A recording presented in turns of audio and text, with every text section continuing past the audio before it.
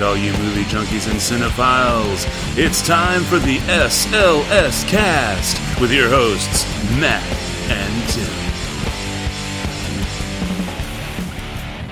And welcome, one and all, to episode 193 of the SLS Cast. Yes, ladies and gentlemen, this is the criminal trials episode of the SLS Cast, or at least the Russian criminal trials episode of the SLS Cast, because it turns out back in 1877 and 1878, there were a series of criminal trials held in Russia under the rule of Tsar Alexander II. They were called the Trial of the 193.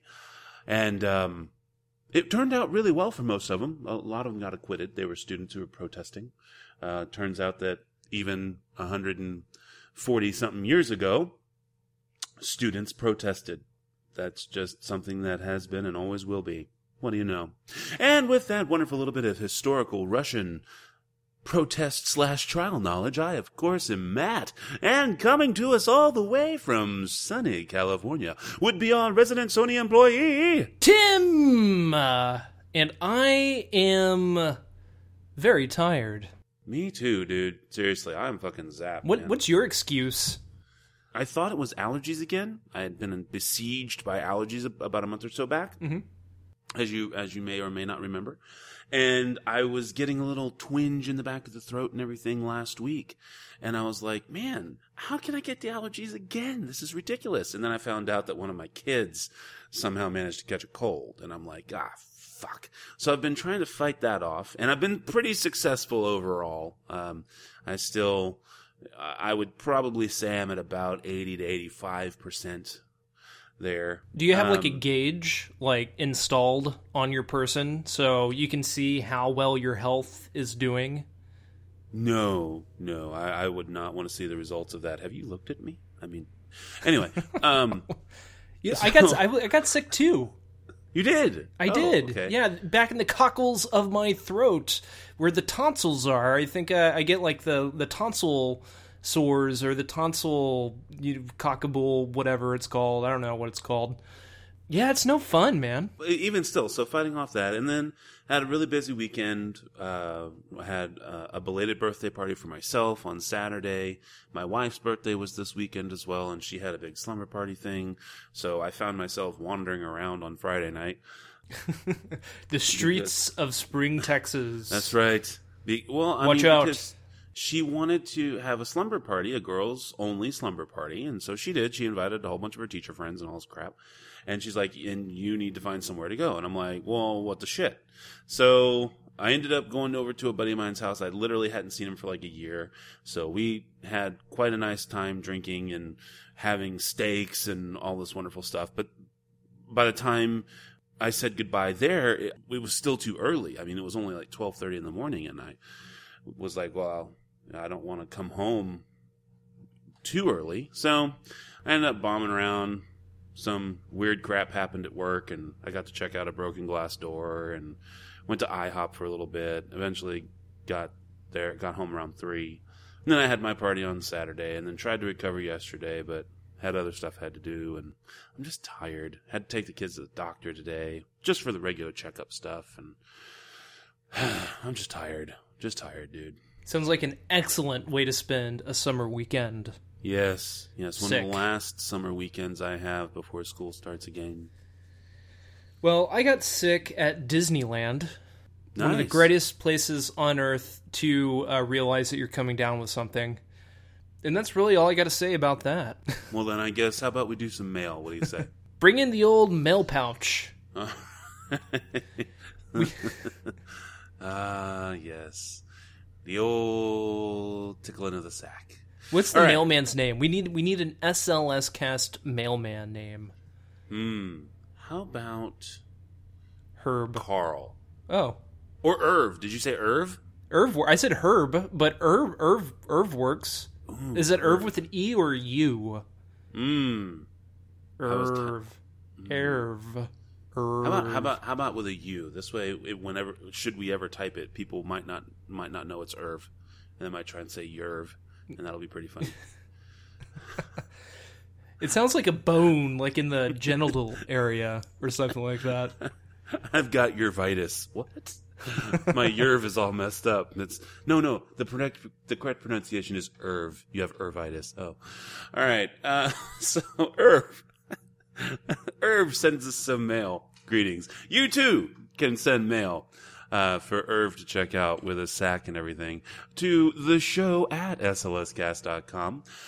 We have no direct emails again this week, but we do have a couple of Twitter followers to mention. And so, of course, if you'd like to follow us on Twitter, you can do that by following us at the SLScast. And it looks like, once again, our Podern family continues to grow. We have the Naked Porch podcast at the Naked Porch, and everyone has a podcast, which is at EHAP Podcast. I feel like they missed the opportunity to just do EHA Podcast because everyone has a podcast. I feel like they messed that up because they went with at EHAP Podcast, which is weird. So it's and I can hear them unfollowing the SLS cast right now because Matt insulted them. I'm just saying this feels like a missed opportunity. Anyways, are they babies? Are they baby pod? Did they just start? Maybe. I don't. Well, apparently this was voted Canada's #1 comedy podcast out of Alberta. By whom? By them, maybe? Or, Canada? By their moms, perhaps? I know that if your mom and my mom got together, they would probably vote us the best movie podcast. So, maybe. It's entirely possible. Yeah. Anyway. So, guys, all of you, Naked Porch, and everyone has, thanks for the follows, guys and gals, if that is applicable to you. And that's all that's in the mail, which means now it's time for News of the Weird. Yes, this is the taco one, right? Well, I wasn't going to say anything because of your expertise in editing. Nobody knew there was a choice. Oh, no. Yeah, this show's live. Every time you listen to the show, it's live. That's the magic of the show. It's always live. We're constantly sitting in our underwear in very hot, moist rooms. That's right. Now, do you remember back in October of the original series of the SLS cast, episode 8, The Curse of the Ocho? Yes. Okay, I think I figured out why that happened, because that was about October-ish or whatever that occurred. That's the episode where we recorded it like 8 times. Yes, pretty much. And my buddy Kevin, my buddy Jeremy, Kevin was his brother. My buddy Jeremy had tried to guest on the show with us and everything, and it just totally messed up. I think I figured out why that happened, because this story actually comes from October of 2011, but it's still an amazingly weird story, and it coincides with our history. So maybe this is why we had such a bad time with The Curse of the Ocho. Turns out, from MiamiNewTimes.com by way of Kyle Munzenreiter. Irv Munzenreiter. Yeah. Drunk Florida man tries to use taco as ID after his car catches fire at Taco Bell.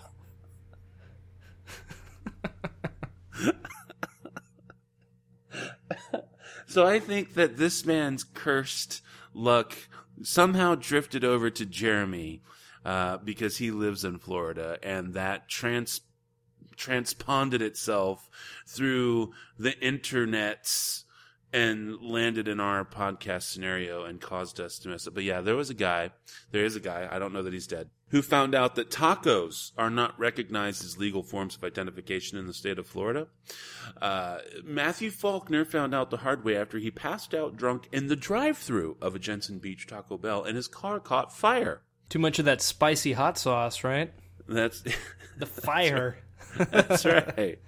Faulkner, 30, had apparently decided to make a run for a 4th meal after downing some beers, and he somehow made it all the way to the fast food joint in his Chevy pickup, placed his order, and received his taco before falling asleep. The Taco Bell manager had to call police because Faulkner was cold at the pickup window and was out cold at the pickup window and holding up customers behind him. Clearly, this was not a victimless crime. Due to the hungry folks who had to wait so long for their late night munchies.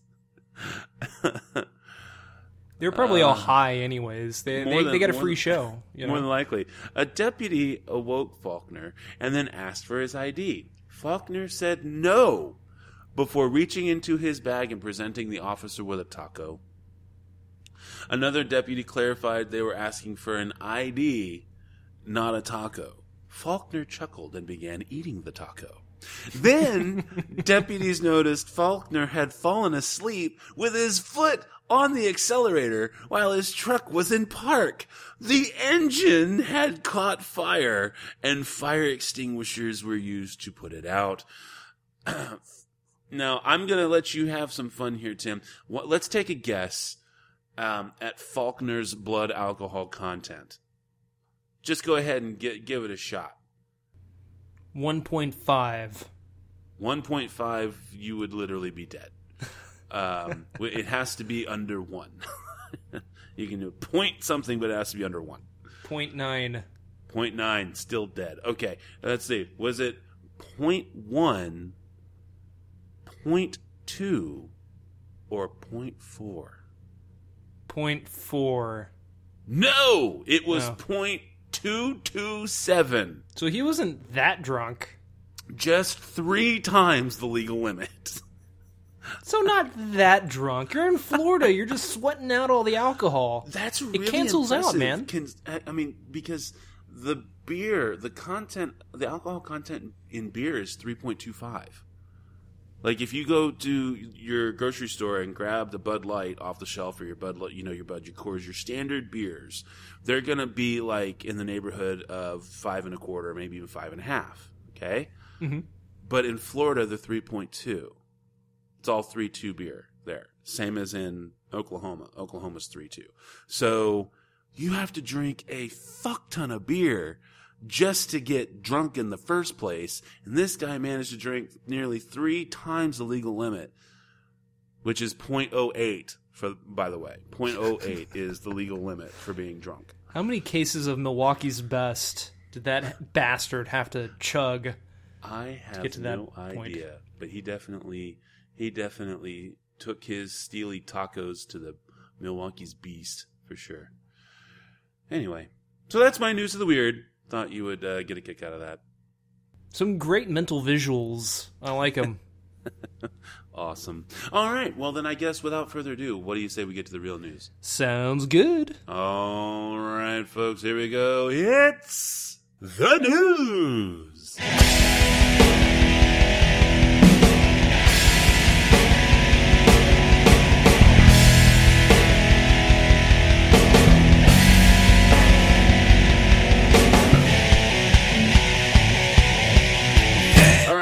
First up from me, just a real short and sweet one, because I've been doing a lot of talking so far. From howardstern.com, with no direct attribution other than, I guess, his show, basically. We find what got cut from Sausage Party to avoid an NC-17 MPAA rating. Seth Rogen tells Howard he had to shave down one of his food characters in order to get an R movie. Yes, that is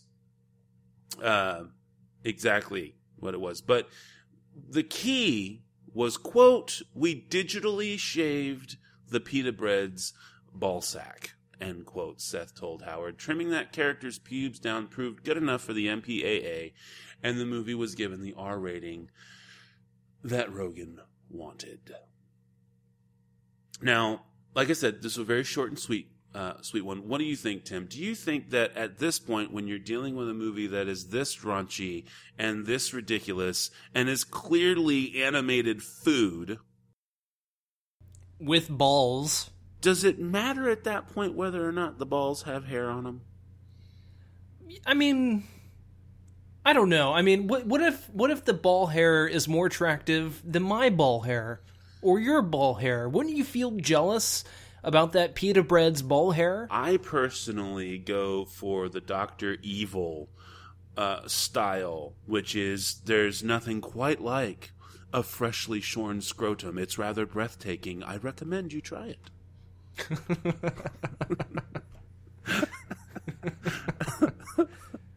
I mean, how many balls do you see in the movie, though? You've seen it, and I haven't seen it yet.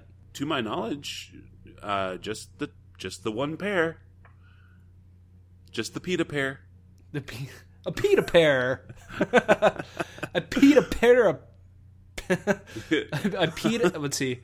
A pita pair of... Pita pair of pickled... I don't know, peckers at this point? I guess. No, what's a hairy... What's a pea hairy, word for, like, stringy? Fuzzy. What? Fizzy? No. Pea. I don't know. I think we're giving this a little too much thought. Anyway, what do you got for us, sir? All right, this is going to be great to lead into this article here. HollyReporter.com, R2-D2 actor Kenny Baker dies at 81. Yes, the British actor played the robot character of R2-D2 in the first 6 Star Wars films, and his other credits include Flash Gordon and Labyrinth. The Guardian on Saturday first reported the news of Baker's death, quoting a statement from his niece who said he died after a long illness. The niece, Abigail Shield, told The Guardian of her uncle's death, saying, quote, "It was expected, but it's sad nonetheless. He had a very long and fulfilled life. He brought lots of happiness to people, and we'll be celebrating the fact that he was well loved throughout the world. We're all proud of what he achieved in his lifetime." When he was a child, he was told that he probably wouldn't survive through puberty. Being a little person in those times, they didn't have a very good life expectancy, end quote, Shields said to the actor, who grew to 3 feet 8 inches tall. Quote, "He did extremely well in his life. He was very ill for the last few years, so we had been expecting it. He had been looked after by one of his nephews who found him on Saturday morning," end quote. Shield explained that Baker met his wife, Eileen, after an appearance on a TV show hosted by Michael Parkinson. She wrote in saying she also was a little person and wanted to meet him. Quote, "They got married soon after," end quote, Shield said, adding that Eileen died of epilepsy about 20 years ago. Shield added, quote, "He had problems with his lungs and he often and was often in a wheelchair. He was very poorly for a long time. He was asked to go out to LA for the new Star Wars premiere, but he was told he was too ill to travel. Luckily, he did manage to meet George Lucas again when he came to Manchester." End all quotes there. The article does go on to talk a bit more about his role in Star Wars, as well as the other films that he was in as well, including the Goonies TV series, but the Goodies TV series, The Elephant Man, Amadeus, Time Bandits, and, of course, Labyrinth. I've seen interviews with Kenny Baker. I've seen him not in person, but I've seen him on the red carpet and hanging out with his fellow Star Wars folk at the premieres and whatnot, and he seemed like he was an absolutely delightful man, highly well-regarded and well-spoken of. It's just sad to see people like him pass away, but luckily, again, what they mentioned here in the article here, that he was expected not to live past puberty, and look at it, he made it to 81 years old, so good for him. Next up, something interesting that I think Matt will find this pretty interesting here. I know I did, from YahooMovies.com, or actually it's just Yahoo.com/movies, so the Yahoo Movies section of Yahoo. Eddie Murphy almost starred in a Star Trek movie. Matt, before I get into this article here written by Brian Kerr, which Star Trek movie would you think Eddie Murphy would have been in? Do you have an idea of which one you think he would have fit in perfectly? 4. 4? The Voyage Home. The Voyage Home. What makes you say that? Because it would have been easy for him to reference pop culture immediately of that time and be funny in that time. And also he could be someone who came back along with the chick who comes back with the marine biologist who comes back with the whales. So I would say that would be a real easy one. On 50 Years of Star Trek, we learn that Eddie Murphy almost had a starring role in the 1986 film Star Trek IV: The Voyage Home. And according to the film's co-writer, Nicholas Meyer... Are you serious? Did I get it right? You got it right. Oh my God, yes! And according to the film's co-writer, Nicholas Meyer, it almost happened. He said, quote, "They had a script written tailor-made to star not feature, but to star Eddie Murphy, who was Paramount's other big star at the time, end quote, he said. Mayer went on to say that, quote, Paramount didn't like the idea of putting all their golden eggs in one basket. Eddie Murphy and the Star Trek people, end quote. So instead of starring in Star Trek 4 the same year, Murphy starred in the film The Golden Child. Perhaps on the next 50 years of Star Trek, there will have been another opportunity for Murphy to play a role in a Star Trek film. We'd love to see Star Trek, another 48 hours in space. That was a very short article. Personally, I would not... I mean, we've had famous people in Star Trek movies. Whoopi Goldberg was in multiple Star Trek movies. Kim Cattrall was in one Star Trek movie or 2 Star Trek movies. I can't remember. I think just one. And a couple other famous, well-known people have been in Star Trek movies. But nobody as specific as Eddie Murphy. Eddie Murphy is known specifically for his comedic talent. And at this time, he was in his prime, doing 48 Hours, doing, Beverly Hills Cop and all that stuff. And I just really couldn't see him molding well with the Star Trek crew, including if they're trying to show the differences of culture, of time between, the Federation of the future and San Francisco of the late 80s. That would have just been, I think, incredibly hokey. And I think it also would have dated the movie, because the movie is incredibly nuanced for its time. And it holds up incredibly well. I mean, there's not a whole lot about the movie other than the city's appearance, other than the special effects, other than the cars and some of the lingo and whatnot that actually date the movie. And I think it would have been a bad idea for Eddie Murphy to have been in it. Do you agree, or do you think it would have been fun to have seen Eddie Murphy play a role? Okay. Because it sounds like he would have been somebody big. Well, you said that he turned it down, or it basically ended up falling through, and he did The Golden Child instead. Yeah. Yeah, he probably should have done Star Trek. Because, I mean, Golden Child is widely referred to as one of the worst Eddie Murphy films, and one of the worst movies of the 80s. So, I mean, it's no Pluto Nash, but it's pretty damn close. Yeah. So, I don't know. I would have liked to have seen it. I truly don't believe it could have been any worse than The Golden Child. But I guess this is coming from, The Voyage Home being one of the all-time best Star Trek movies. That I'd hate to see anything potentially, dull it down or anything like that. But who knows? Who knows? Fair enough. All right. Well, let's see here. I've got, let's see here. All right. Another two quickies. We've got some quickies here for you. Best 30 seconds of my life. That's one of the lines from the 2011 hit For the Lonely Island, I Just Had Sex. So, if you're feeling froggy, go check that out. It's pretty funny. Anyway, from UPI.com by way of Karen Butler. New Narnia movie, The Silver Chair, is in the works. The Silver Chair, the fourth adventure in the Chronicles of Narnia film franchise, has officially been greenlit.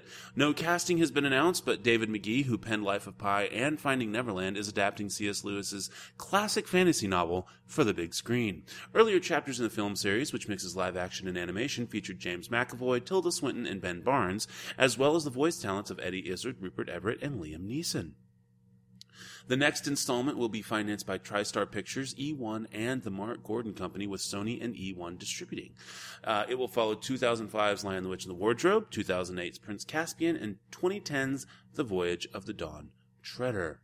It says that Lewis's stepson, Douglas Gresham, will be among the sequel's producers. What do you think there, Tim? There's some quotes here that follow that up, so please check that out at upi.com. Are you thinking that 6 years is too long to continue this, or do you think that, given the way that the 7 books kind of rotate, like all of the characters are still kind of there, but once you switch over to Silver Chair, it's a slightly different story narrative, and it's a new cast, right? Like it's new, basically, characters. Yeah, it's basically new characters. Like the existing kids and the group and Aslan and can't remember all the fucking Lucy and all them those kids are still in the background, but they don't have anything to do with the story anymore.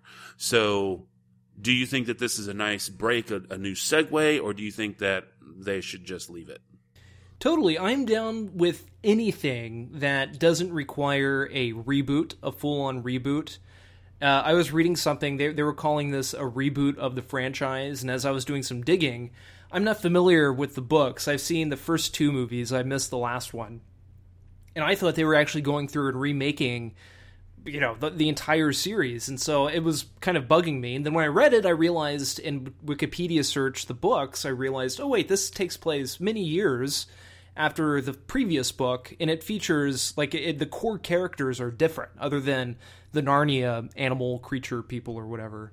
So I think it's cool. I mean, I think this is a good way. There's obviously a fan base, a rather large fan base, and if it's done right and in a different style, I think it could kind of capture the magic that the first one had back in, 2004 or 5, whenever it came out? Mm-hmm. Right on. Cool. All right. Well, then, just wrap up this next little segment here, or the next little section of Quickie News from comicbook.com by way of Jamie Lovett. Aquaman movie villain revealed. Yes, you heard that right. The King of Atlantis is going to have his hands full in his first solo DC Films movie. Aquaman, played by Jason Momoa, will square off against his arch nemesis, Black Manta, in the upcoming Warner Bros. Tentpole currently slated for a 2018 release. Black Manta was created in the pages of DC Comics' Aquaman in 1967. The character has gone through several revamps in terms of origin and continuity. The most recent version, introduced as part of DC's New 52, presents Black Manta as an assassin who holds a grudge for the death of his father against Aquaman. Aquaman did, in fact, accidentally murder Black Manta's father while seeking retribution for a murder that Manta committed. Yeah. What do you think there, Tim? Are you at all familiar with the universe of Aquaman and everything? Not at all. Well, I think this will be pretty cool because Black Manta is, I don't want to say he's for me in terms of theming, he's kind of Joker-esque just because he's truly like the diametric opposite in terms of his abilities and everything when it comes to Aquaman. So I think that they've picked a good character as far as it goes. And I'm really glad that they're trying to really give Aquaman a chance because people are always like, oh, wow, so he talks to dolphins. Who gives a shit, right? The thing is what people don't realize is that Aquaman is like kind of like half to say 3/4 of Superman on the land, right? But he like flat out owns Superman in the water. So I think there's a really cool way to make Aquaman badass. Not to mention we know so little about the ocean in real life that there's plenty of stuff that you can do that won't seem like ugh. And they have a nice excuse to use CGI that will have buy-in because it's underwater. Yay! So I'm actually looking forward to this one. Anyway. Maybe it'll get more people out swimming.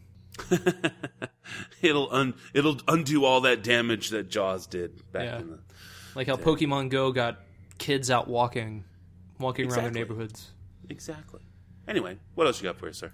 All right, from TheGuardian.com, Fox set to pay out to unpaid interns after reaching settlement on Black Swan case. This is me talking, not the article here. Interns get the shit end of the stick because they do a lot of the grunt work that nobody else wants to do, yet they're doing it for experience. Not just Fox, but multiple studios over the years have taken advantage of interns, and we've talked months ago, I think in February, either you or I think it was me, I brought up an article about, was it Paramount? It might have been Paramount. Or no, I guess it was Fox. About these interns working on whatever movie, a big budget franchise movie. It might have been Transformers. And they had to sit in their cars for like 8 to 10 hours without they didn't get any permission to go to the bathroom or to eat or anything. They had to eat in their car, and they had to eat the food that they were brought, so they didn't even get to enjoy craft services. No bathroom breaks. They basically crapped and pissed in their car, and they had to use whatever bottles and boxes they had near them, or they just had to go in their pants. And it's just not the gross stuff like that, but when you're not getting paid to do stuff, especially in the movie industry, a lot of people don't realize, a lot of interns don't realize that the industry knows that there are hundreds, there are thousands of people, there are thousands of young people right out of high school, right out of college that come to LA or to Atlanta or New York that'll take any type of intern job because they want to be in the movie industry. They want to do something. They want to pay their dues and become an actor, or become a director, or become a department head. And so they will do anything. Well, the studios know this, and they take advantage of it. So luckily, back to the article, Fox set to pay out to unpaid interns after reaching settlement on Black Swan case. This is great, and I'm happy to share this with you. Reports suggest Landmark 5-year legal battle is set to conclude with media giant reimbursing those who have undertaken unpaid work at the company since as far back as 2005. So a whopping 11 years ago. The two interns who won a Landmark case against Fox Film Studio after working unpaid on the set of Black Swan have succeeded in their 5-year campaign to push the studio into paying those who had undertaken unpaid work experience at the company, according to Deadline. Fox, which lost and then appealed a Landmark ruling in a lawsuit filed by former interns Alexander Footman and Eric Glatt in 2013, has decided to settle rather than take the case back to court. The settlement is yet to be approved by a judge, but it would see everyone who interned for free at Fox Entertainment Group, Fox Film Entertainment, Fox Networks Group, and Fox Interactive Media in the first 9 months of 2010, as well as certain people who worked unpaid in their New York and California offices between 2005 and 2010, receive about $495 each. Footman and Glatt would receive $7,500 and $6,000 respectively, while Eden Antalk, another plaintiff who joined them in 2012, would get $3,500. As Deadline notes, their lawyers will have made approximately $220,000 in fees. Wow. By the time the settlement is agreed, Black Swan, released in 2010, took $330 million at the global box office. Footman and Glatt first sued Fox Searchlight in 2010 after claiming that the studio was breaking U.S. law by requiring interns to perform tasks that had little or no educational value for no financial gain. At the time, the company defended themselves by saying the pair had been working for Aronofsky's production company and the lawsuit was meritless. The plaintiffs expanded their suit to cover all internships at parent company 20th Century Fox in 2012. In 2013, federal judge William Pawley sided with them, agreeing that the work they had been tasked with should have been carried out by paid employees. Fox appealed, but it seems to have now decided to settle.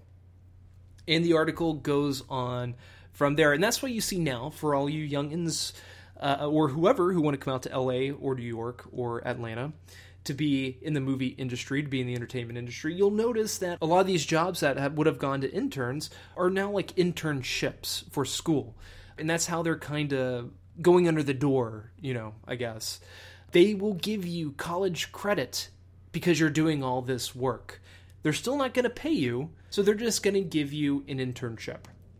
And that's why whenever I first moved out here, it was difficult for me to find certain jobs, because normally you would come out back in the early 2000s, 90s, 80s, 70s, 60s, ever since the movie industry first became the movie industry, you could just come in and be, work in the prop house, work in the set building department. And eventually you would be able to work your way up. Well, you can't do that now because all that bitch work now becomes an internship and goes towards college credit. Matt, what do you think? Do you think college credit is enough for these kids to work on movies, or do you think it's depending on the work it's reasonable? I think internships, unpaid internships, are bullshit. I think it's exactly what you said. It's just a way to take advantage of people who desperately need any kind of experience. And just a way to give people the shit work without having to pay them for it. I think it's dumb. So that's my take on any unpaid internship. There you have it. All right. I'm just due to time. I'll go ahead and call my news at where I left off. There. Did you have anything else that you wanted to throw out into the news sphere, sir?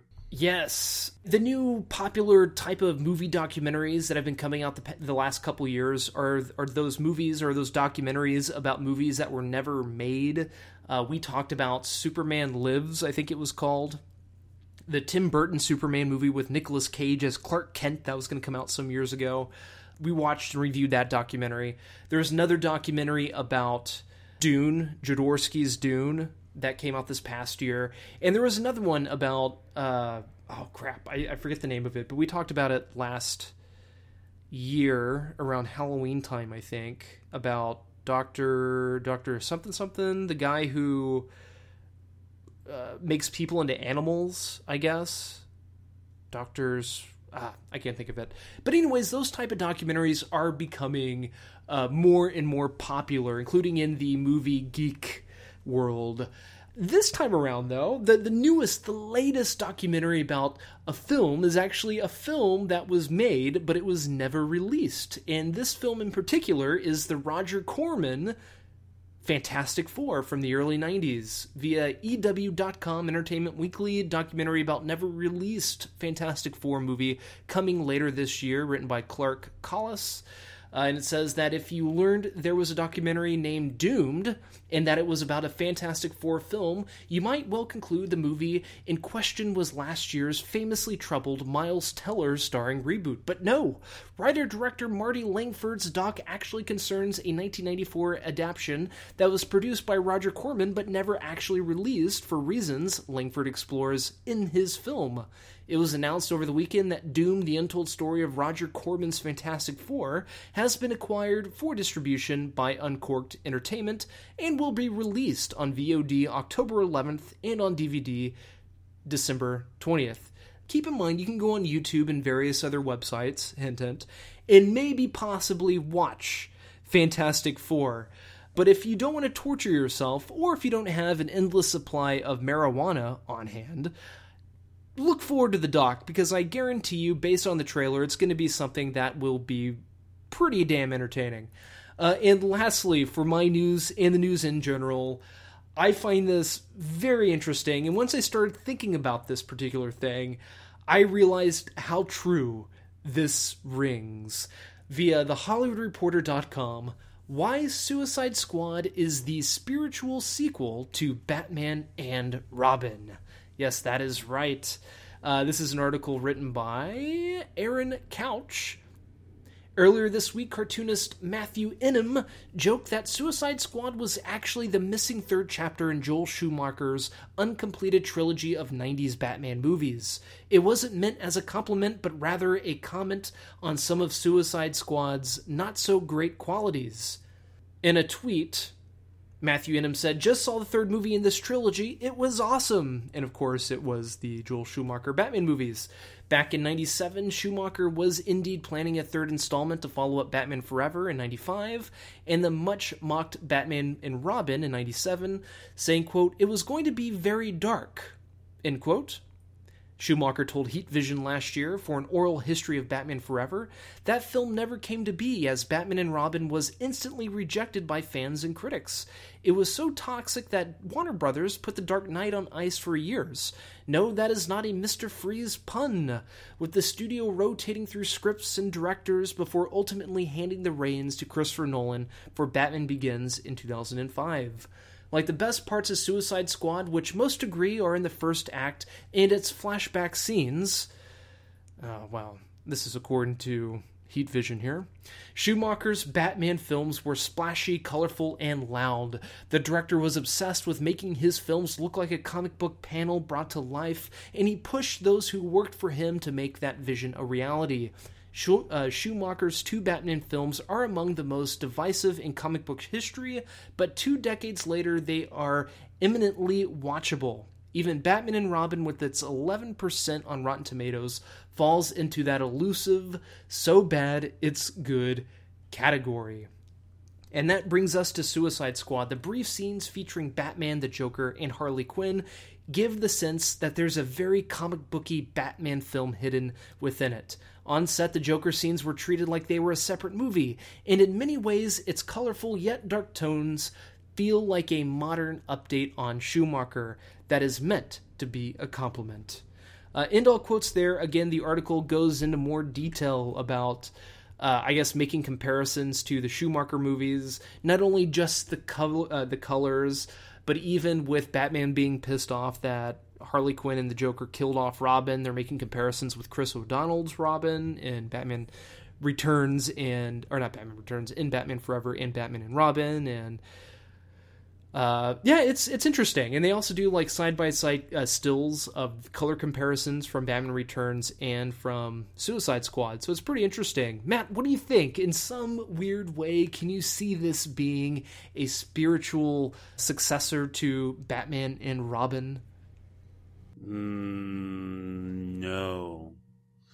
Mainly because despite the flaws, the serious flaws in this movie, that is Suicide Squad, at no point do people actually try and use a Suicide Squad credit card, nor do they click their fucking heels together and have ice skates pop out of their goddamn shoes.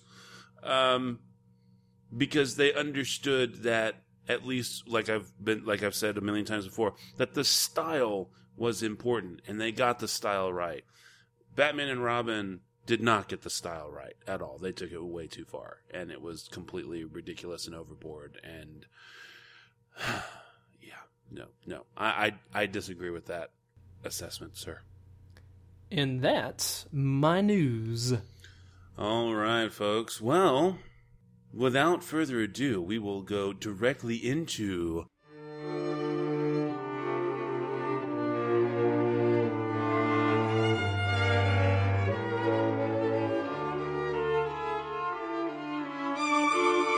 Discussions with Matt and Tim. This time on Discussions with Matt and Tim, Matt and Tim will be discussing the Deadspin article by Sean Raviv, The Hateful Life and Spiteful Death of the Man Who Was Vigo the Carpathian. And now, Discussions with Matt and Tim. Yes. Thank you, weird announcer dude. It's been far too long since we've heard your beautiful, yet strangely high-pitched voice. As was just referenced, The Hateful Life and Spiteful Death of the Man Who Was Vigo the Carpathian. Again, this is brought to us by Sean Raviv over at Deadspin.com, and it begins as such. You've seen a painting of Norbert Group. A heavy, creased brow and shoulder-length hair framing a frightening scowl. The massive work hung in the fictional Manhattan Museum of Art in Ghostbusters 2. When the medieval sorcerer pictured within the painting begins to physically manifest, it is on the Ghostbusters to rally the city's positive emotions and trap him back in the painting forever. Most people will only ever know Norbert Group as Vigo the Carpathian, but Norbert Group, a Nazi soldier's son, boxer, professional wrestler, failed actor, criminal, and miserable human being who was never so happy as when he could make someone hate him, was once a man so beautiful that other men wanted to paint him. Yeah, that is how this article starts. This is a very, very compelling article about a guy who really experienced life in some of the most tragic of ways, and yet at the same time in some of the most amazing ways. And it's just that instead of letting the amazingness of his life triumph, he let the tragedy of his life define him and make him, or mold him rather, into the type of person who would do things like rape his stepmother, and in which case offspring was produced. So it would make someone like that, and yet at the same time, someone that people loved to be around, who was charismatic and had this amazing physique and ability to be a huge bodybuilder.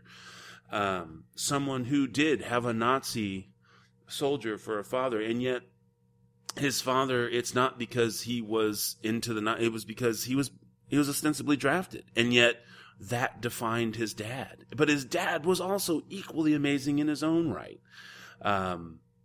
They both turned to boxing, and they were both just these, amazing physique-builded dudes and stuff, and yet they were both troubled, although his dad ended up being a slightly better person. It's just it is an incredibly intriguing story, and not necessarily one that I would say is uplifting or glorifying by any stretch of the imagination, but something that's certainly important nonetheless, because you can see just exactly how the pursuit of fame can twist someone who's already been twisted by life. What do you think, Tim? I know that I initially brought this article to you, a little over a month ago now. So what are your thoughts on this particular article? Very depressing. Very troubling. I guess taking a different look at it, I guess in my end I was looking at it like... Because I don't know, I guess I couldn't really connect with the guy in any way other than really only ever seeing him in Ghostbusters 2. But then also just kind of realizing, you look at these actors, they could be a bit actor like him, at least in the US, or they could be somebody like Robert Downey Jr. or Matthew Broderick or Terrence Howard, and you have no idea, anything about their past, or you don't realize how crazy their past was. Robert Downey Jr., drug addiction, alcoholism, being arrested multiple times for DWI. I don't know I'm sure he's received DWIs, I don't know. Matthew Broderick hit somebody in Italy or in Europe or something. He killed a mother and a daughter or something like that in a car wreck. Terrence Howard beat up his wife, so you hear about this stuff all the time, but I don't know, you just never really hear anything as bizarre as I forget his name. I'm just going to call him Vigo the Carpathian, I guess, because even hearing that description, it's like, yeah, he sounds like a Vigo the Carpathian. Well, his name is Norbert Group. You could go as close to say groupie, but he didn't even really like that because of what a groupie is, and he would think that people would make fun of him. I mean, the guy was just literally... and here's the thing. This is why I say it's intriguing and fascinating. And for me, it was a captivating read. Not because it isn't depressing, because it is in and of itself, it is a very depressing story. But there are still lessons that you can take from it. And I mean, we're talking about a guy whose dad, because of his experiences growing up and being drafted into the Nazis, and carried that shame and that horror with him, and he turned to drink, and his wife left him, and couldn't bear to look at her son because of that tie to her ex-husband, and then his stepmother was incredibly cruel to him. Meanwhile, all he wanted to do was be like Dad, so Dad trains him in boxing, right? So now Norbert is trying to be a boxer and be famous like be something. And yet, nothing ever works out for this poor bastard. And he had a wrestling career with his dad. He had a boxing career. And, I mean, there were lots of different things. And also the Digstown, I think, with James Woods and Louis Gossett Jr., right? He was in that too. He played the boxer that got drugged. So I don't know. I just think that there's so many fascinating parts to this guy's life. And yes, it's tragic. I don't want to underscore the fact that this is a tragic story. It is depressing. But there's just so many different things out there. I mean, was there any particular part that spoke to you more than anything else? I don't know. I think the one thing that really got me was his father being a Nazi and how that really affected him. I mean, it's crazy. I'm going through the pictures again. He's here standing with like Arnold Schwarzenegger. Well, actually, that's Richard. That's his dad on the right-hand side of Arnold Schwarzenegger in this particular article. And again, guys, we hope you're following along. Deadspin.com. Hateful life, spiteful death of the man who was Vigo the Carpathian. And, I mean, you can look at these pictures and you can see just where this guy's physique and everything came from. I mean, it's ridiculous. It was, I mean, just completely ridiculous. But still, I mean, like, he had a sister. Ultimately, he ended up with a sister that it was thought could have been also his daughter. Now, she claims that she did get a DNA test to prove that he wasn't, that it was actually his father, but he never believed it. It's just, you have a guy, I mean, by the end of his life, he literally had nothing. He had nothing. Even his own sister was like, I mean, she went from hating this guy to even eventually taking a little bit of pity on this dude. And even in death, this guy totally got back at her because she didn't tell him about his father dying for like a month because they didn't see each other. She was mad, or I don't know. Something happened. And so he literally had arrangements in his will, such as it was, so that she would be notified of his death 1 month after he died, as one final little bitch slap because she offended him while he was alive. I'm just like, I mean, it's unreal. What it was like. So, I mean, I don't know. It's just like I said. This is a very compelling read. It's very intriguing, truly fascinating. But like Tim says, I feel ultimately it is depressing, but it's crazy. Don't let tragedy define you, I guess. Yeah, no, exactly. Very interesting article. Right on. Well, I guess hopefully y'all read it too. We'd love to hear what you thought. Please let us know, either by tweeting at us at the SLScast or sending us an email to the show at slscast.com.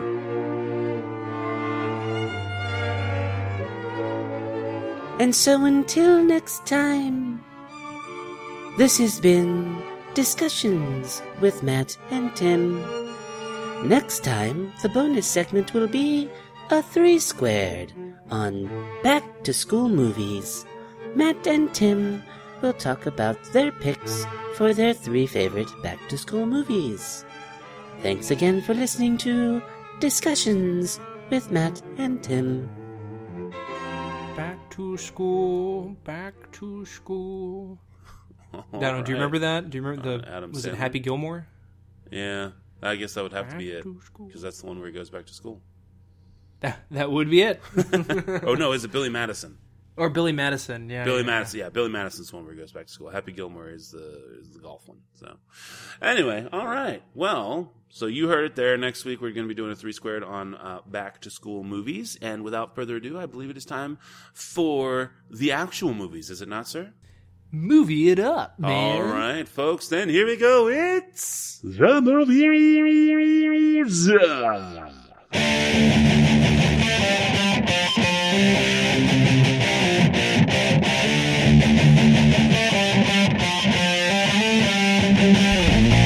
All right, and this week's movies are Florence Foster Jenkins and Pete's Dragon. Where do you want to start there, sir? Ooh, how about Florence Foster? All right, Florence Foster Jenkins is a 2016 British-French biographical dramedy directed by Stephen Frears and written by Nicholas Martin. It stars Meryl Streep, Hugh Grant, Simon Helberg, Rebecca Ferguson, and Nina Arianda, among a few other people in the cast. And, of course, this follows Florence Foster Jenkins as she gains notoriety for her voice and puts on her crowning achievement of a concert at Carnegie Hall. What's interesting to note is that I have known about Florence Foster Jenkins for years now. And her story has always been so amazing. But the thing was, one of the things that the movie I really wish would have done is shown just how much in control Florence was over her own destiny. You see a lot of maneuvering by her quote-unquote husband, played by Hugh Grant, who does a phenomenal job, by the way. I thought that he truly embodied a loving husband who, despite his flaws as a human, did truly care about the well-being of Florence. But you kind of see the guidance happening from the back end, and you just see this exuberance that is Florence Foster Jenkins, who just wants to fulfill her dream. And the thing is that in real life, she really was a lot more in control than people thought. So because of that, I can't give the movie 5 stars. And I'm not going to go into it any further so that we can stick to our new format. But I will say that, albeit a little bit formulaic, the performances were really, really good, and the story is very, very uplifting. I would give this one 4 stars. We can go into finer points momentarily. What do you got there, Tim? You know, I think if you are a fan of Stephen Frears' movies, he's done a lot of great movies. He directed High Fidelity, he did The Queen with Helen Mirren, he did Dangerous Liaisons, and he did Philomena in 2013. And actually, we covered a Stephen Frears movie a couple months ago. He did The Program, the cancer balls. The cancer ball movie guy. The bicycle cancer ball dude. The lying cancer... Lance Armstrong. Yeah, Lance Armstrong. He did the Lance Armstrong movie. So if you like his type of movies, they're not... I don't want to say safe, because that kind of sounds bad. The well-made films, just well-made movies, to which whenever you leave you will be incredibly entertained, then this will not let you down. You have great performances virtually all around. In fact, my big concern was one of the characters, and I'll talk about that a little bit later. There's great humor. There's great cinematography. I loved how the movie was shot. It has like this great Technicolor look to it. So it's very old-fashioned. And on top of it, this movie is Hugh Grant's movie just as much as it is Meryl Streep's movie. This movie would not have been the same without Hugh Grant, and it would not have been the same, and also Florence Foster Jenkins, I don't think would have been the same without St. Clair Bayfield, her husband. And I just really loved how both of those aspects really worked in the movie. Because there's no bad people. They're not bad folk. There's not a bad guy. It's a movie with good intentions that deserves to be seen and enjoyed. So I give this one, despite all the, a couple issues that I have with it, I do give it 4 stars as well. I highly recommend it. Everyone out there, I think, should enjoy it, unless you really like to be super depressed or held down by clunky storytelling. But this is just a nicely made movie that does like to play safe, I should say. So 4 out of 5. All right. Well, okay. So then, kind of spinning off of that, that's going to actually lead back into what my biggest problem with the movie was. It's not that I didn't feel that it was. That it was trying to play it safe so much as that it was trying to shift the focus to allow Hugh Grant's character to be more, omniscient, I guess, in terms of directing Meryl Streep, or at least, St. Clair Bayfield for Florence Foster Jenkins. Again, I feel you're totally on by saying this is just as much Hugh Grant's movie as it is Meryl Streep's movie. I thought Simon Helberg did a good job too, except I'm not really sure why they cast him to play Cosme McMoon, because Cosme McMoon, I think, was Hispanic, I'm pretty sure. So, whatever. But Florence Foster Jenkins when she would do her performances and whatnot, in real life, and this is where we get into the spoilers, guys. She controlled access to any performance she ever gave. Okay? So when she would do things like she would actually have a performance and it would be a true concert, she would control the tickets so that nobody could ever give her a true review because no press was ever invited. So she would always do them for her little clubs, or she'd do them for private party friends and stuff like that. And she would advertise them somewhat, but they would never ever be in the form or fashion of someone being able to come and truly critique her. Which leads you to believe that she knew her limitations. It's just that she believed that she was better than what her detractors, as she would call them, would do it. And I think that would have been something that would have been a much better way to attract how that was going to work out. She actually relented her, and again, because it all leads up to allowing St. Clair Bayfield, again, Hugh Grant, to have a much larger role in the movie. But it's because of the way they told the story. It's not that he did a bad job. And again, he's got his flaws too. He's got his own problems and stuff, as evidenced by Rebecca Ferguson, to begin with, who plays Kathleen Weatherly. Now, she never wanted to do Carnegie Hall. She actually relented to do Carnegie Hall because she knew that she couldn't control the tickets because it was a public venue.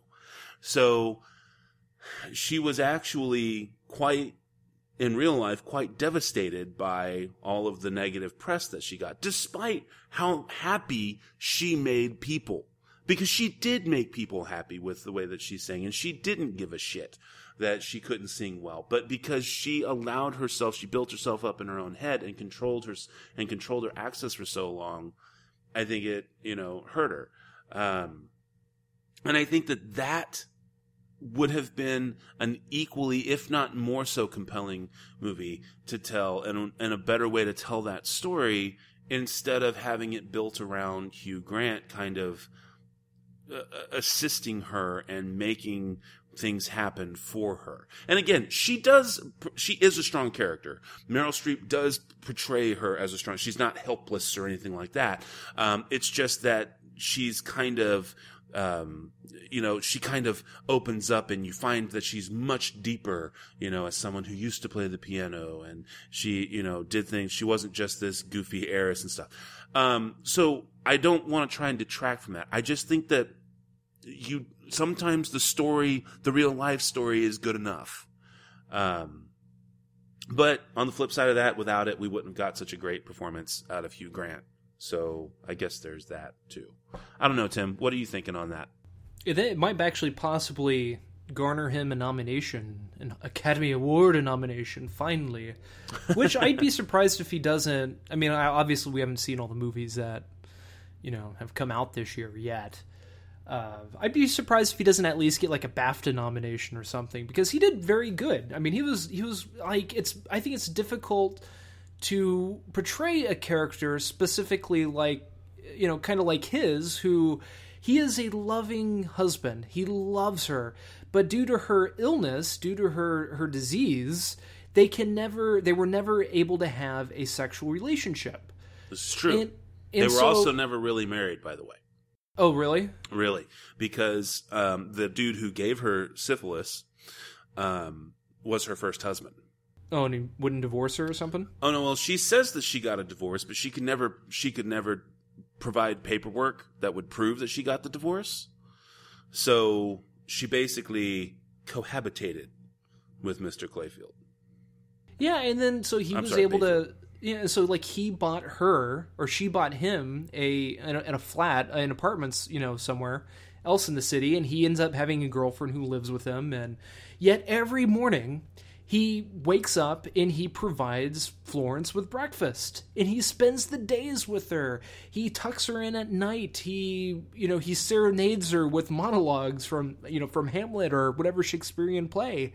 He is devoted to her, but yet he is, but yet he's living this separate life. And I really don't know.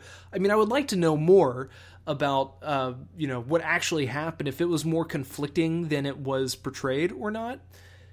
But how he handled it was great, because you could just tell that if he had the chance, he would want to spend all of his time with Florence. He wants to have kids with her, and he just really wanted that. And that's what makes that one moment, that one scene when she goes, "I'm sorry, I wish I could have given you a child. If I didn't have this disease, I could have given you a family. We could have had a family and been together." It's a very incredibly touching moment. And then you fast forward again, major spoiler alert here, at the end of the movie, right before she passes away pretty much, she asks him to sleep with her because he goes back to his other apartment. And he decides, he agrees to sleep with her because she asked him. And you knew, it's not like he, it was out of obligation or anything. You just knew that he would have done it at any moment, at any time that she asked him to. And it's just like a wonderful character, a wonderful performance. And it just really came across on screen. And I just really, I loved it. I think that was really one of the most touching moments I've seen in a movie in quite some time, in a newer movie in quite some time. I agree with you, Matt. Some of the issues that you took with the movie, I definitely agree. But one character, the character that annoyed me, was the character of Cosme McMoon. I really didn't care for him too much, the performance at least. It just seemed like he was constantly on the verge of something. He sounded like he was constantly on the verge of something. He was either on the verge of hysterics, he was on the verge of a nervous breakdown, or he was on the verge of giddiness. And his character never changed throughout the movie. There are these moments when he's playing at Carnegie Hall and you can tell it's, he achieved something, he achieved being able to play at Carnegie Hall. After that scene is over and he's with St. Clair, with Hugh Grant's character, he's back to his giddiness. He's back to his on the verge of, making all those noise. And it was difficult for me to not only believe the character, but to see the character actually progress in some way. And once he did get to, a certain feeling or a certain sense of accomplishment or giddiness, of nervousness, it was hard to actually believe it because it all came from the same place, virtually. So that's pretty much it. It's still a very good movie, and I definitely recommend it to all you folks out there that just want to go to the movie theater to be entertained by a quality movie. Fair enough. All right, well, that leaves us with 2016's Pete's Dragon.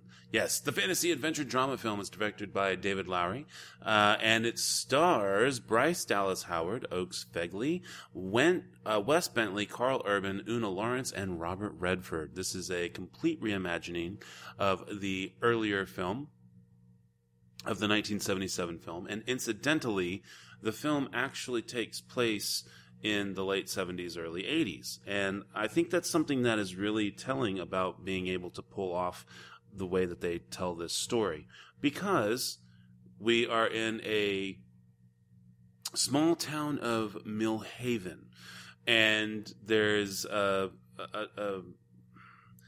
tale of the Millhaven dragon that lives out in the woods, and it was separated from its dragon family and everything, right? And we start off and we have a boy who is riding along with his parents. There's a car accident and he finds himself the sole survivor, where he is subsequently taken in by said dragon.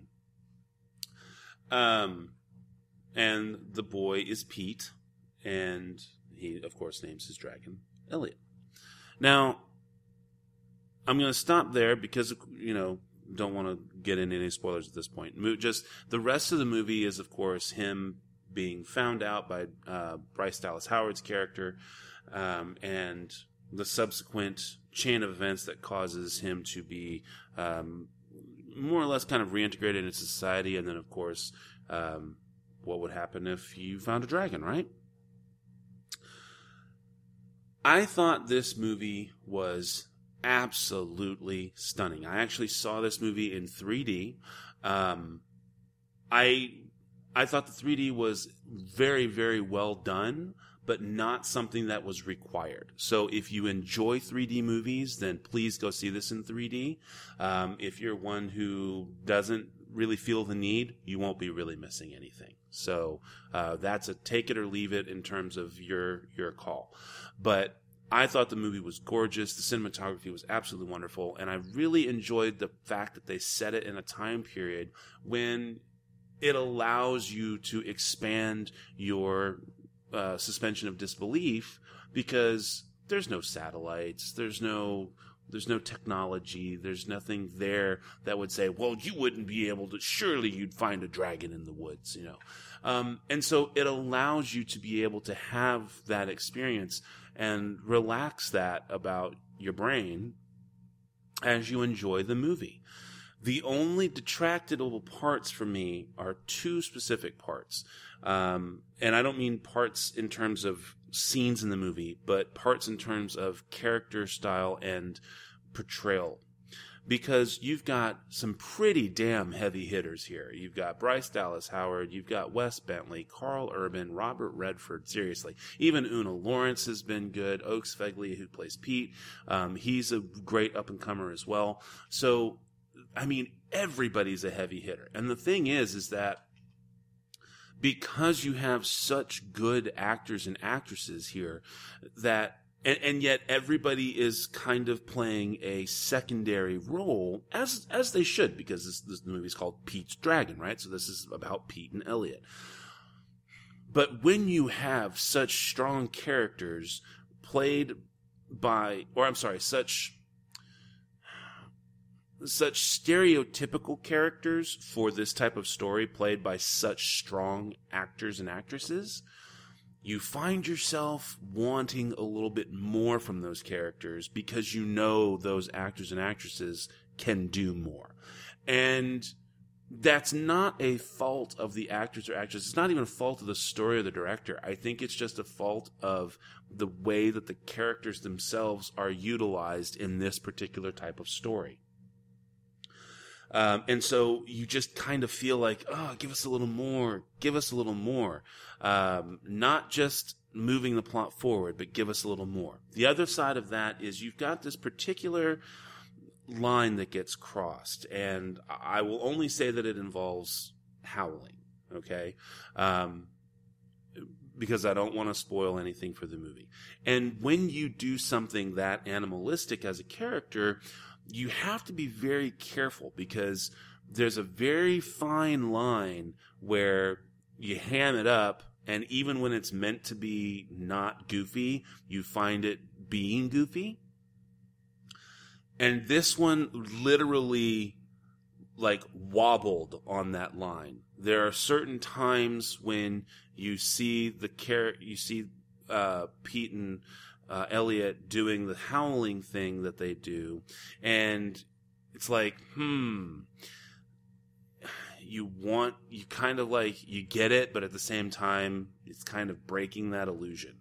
So for those two reasons, I give this one 4.25 out of 5. It's still a fantastic movie, but it just needed a little bit more. It either needed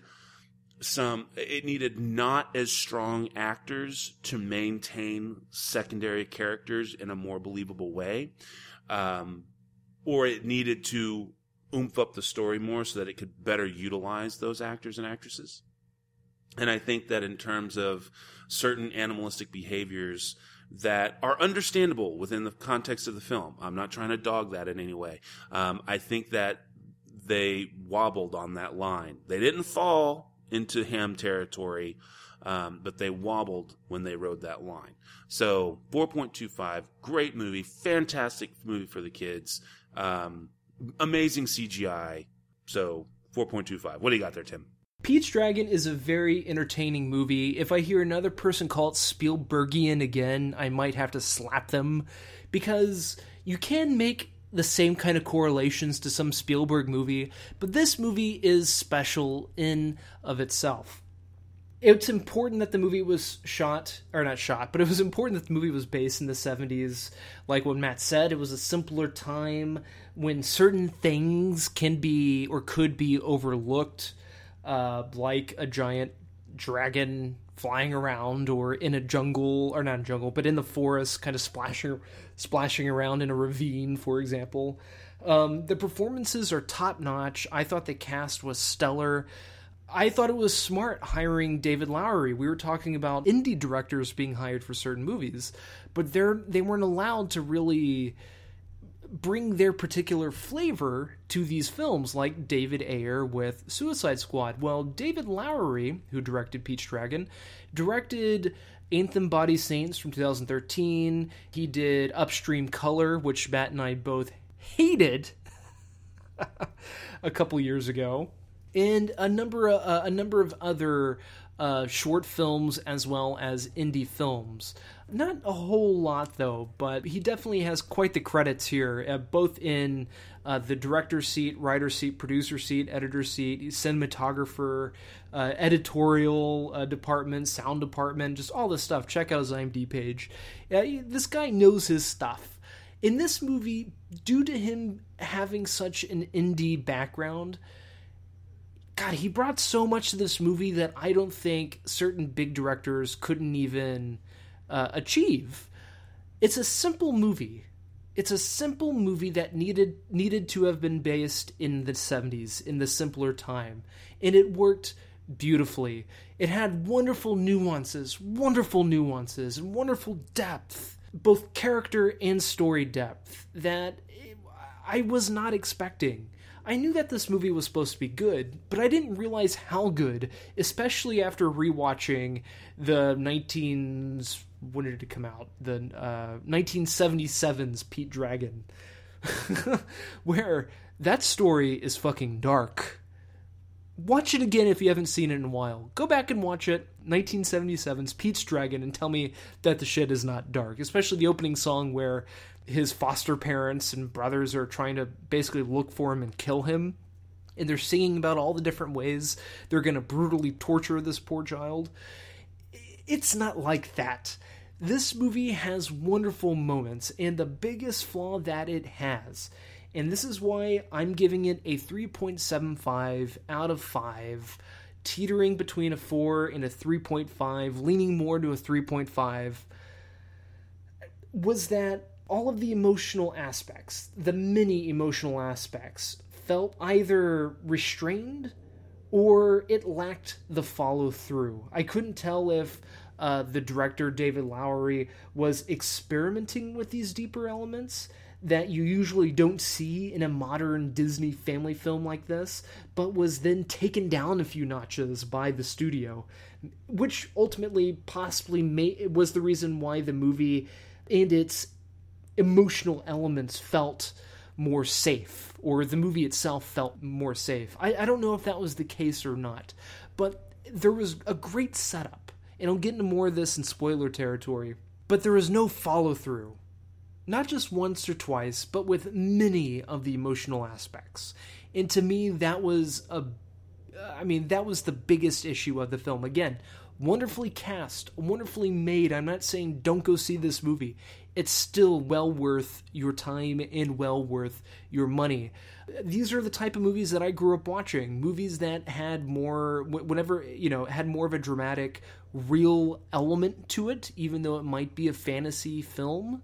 And it's absolutely delightful to watch. So I don't want the 3.75 to come across as, as bad, even though anything above a 3 is still pretty damn good. So right now, that's all I will say. 3.75 out of 5 Peach Dragon for me. Okay. Well, you know what?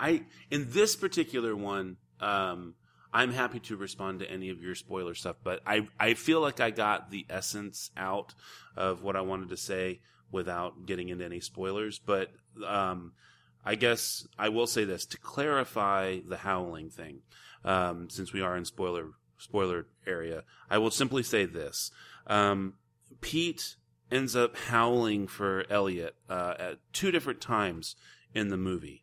And one of them is like kind of like a goodbye kind of moment and everything towards the end of the film. But both of those instances were very, very heartfelt. And so you kind of, so you get the idea. You understand that he's doing it in pain. And of course, he's been there since he was 5, right? He's 11 now. So he, because it takes place over 6 years, starts in 1977 and moves to 1983. So of course, while he can talk and he's, you know, somewhat normalized in that regard, he still has animalistic tendencies. He's been hanging out with a dragon since he was 5 years old. And so that's when I was talking about when they really wobbled on that line, because while I totally understood and I didn't laugh at it or anything, or I didn't find it stupid, it completely broke it. And I was kind of criticizing it. Like, it was not ridicule, but close to ridicule. And that's a line you have just got to be so very careful with, because it can break immersion and make people go, oh, seriously? And it causes you to make fun of it, and it will ruin that moment. And so, and there's 2 of them in there that happens. So, when he gets initially trapped up by the fence, it happens. And then when he's like upset because he's going to have to leave his friend. So that's all I wanted to say about that. Yeah, and I guess what I mean by emotional follow through, for example, the opening of the movie when the parents die, it happens so quick. And I know you don't want to make the children depressed, but you have this setup that is shot so depressingly well. Like, they got the mood and the feeling spot on for a more adult movie. It just felt like the studio was saying, okay, David, we need to wrap this up. We need to quickly move into the dragon. We need to get into the more lighthearted stuff a little bit. And then even when it does get into the more lighthearted stuff, there's still like this feeling of, you know, this isn't your typical super fluffy, lighthearted Disney movie. There's more of a real-ish dramatic element to it, which I very much enjoyed. So it was the opening, Pete being taken away from Elliot, and then Pete desperately trying to find Elliot. Then there's Elliot getting captured at the end. That doesn't really amount to much. It ends pretty nicely, you know, especially the actual ending to the movie. It's very nicely packaged. And on top of all that, other questions were asked. Another story element that was brought up, story and character element, was the grandpa, Robert Redford's character. It's alluded to heavily that he actually knows Elliot. But did the grandpa actually meet Elliot before? It's never explained, but only hinted at. So, I don't know, that's just something that kind of bothered me later on when thinking about the movie. It's still a very good movie, but I really hope these studios really kind of work out the kinks with getting these indie directors on board to either go balls deep and make the movie that they want to make, or just hire any other director that will just make the studio movie. Because this movie is significantly better than any of those other big-budgeted movies directed by indie directors. Though I don't think this one was a big-budget movie. It still felt like the studio was pulling him back a bit. So 3.75 out of 5, again, was my rating. Cool beans. All right. Well, that brings us to the end of the movies. And next week's movies are Sausage Party and Kubo and the Two Strings. So another 2-movie week, both of them in the theater. Hope you'll stick around and join us for those for next week. And without further ado, I think we are down to the spiel. Are we not, sir? Spiel on. All right. Well, the music you've been listening to, as always, has been brought to us by our music partners, Cries of Solace. You can check them out at ReverbNation.com and Facebook.com, both /Cries of Solace. As for us, we are, of course, the SLS Cast. You can find us at slscast.com. You can send us an email to the show at slscast.com. You can follow us on Twitter at the SLS Cast. You can follow me, this is Matt, on Twitter at nitwit12345. You can also climb aboard that information superhighway and track down Tim on Twitter if that is your heart's desire. And don't forget, you can always subscribe to us on iTunes and or favorite us on Stitcher Radio. So until next week, this is Matt saying that thanks to Meryl Streep, I get to say this. I didn't have any confidence in my beauty when I was young. I felt like a character actress, and I still do. Take care, cinephiles, and we'll talk at you again next week.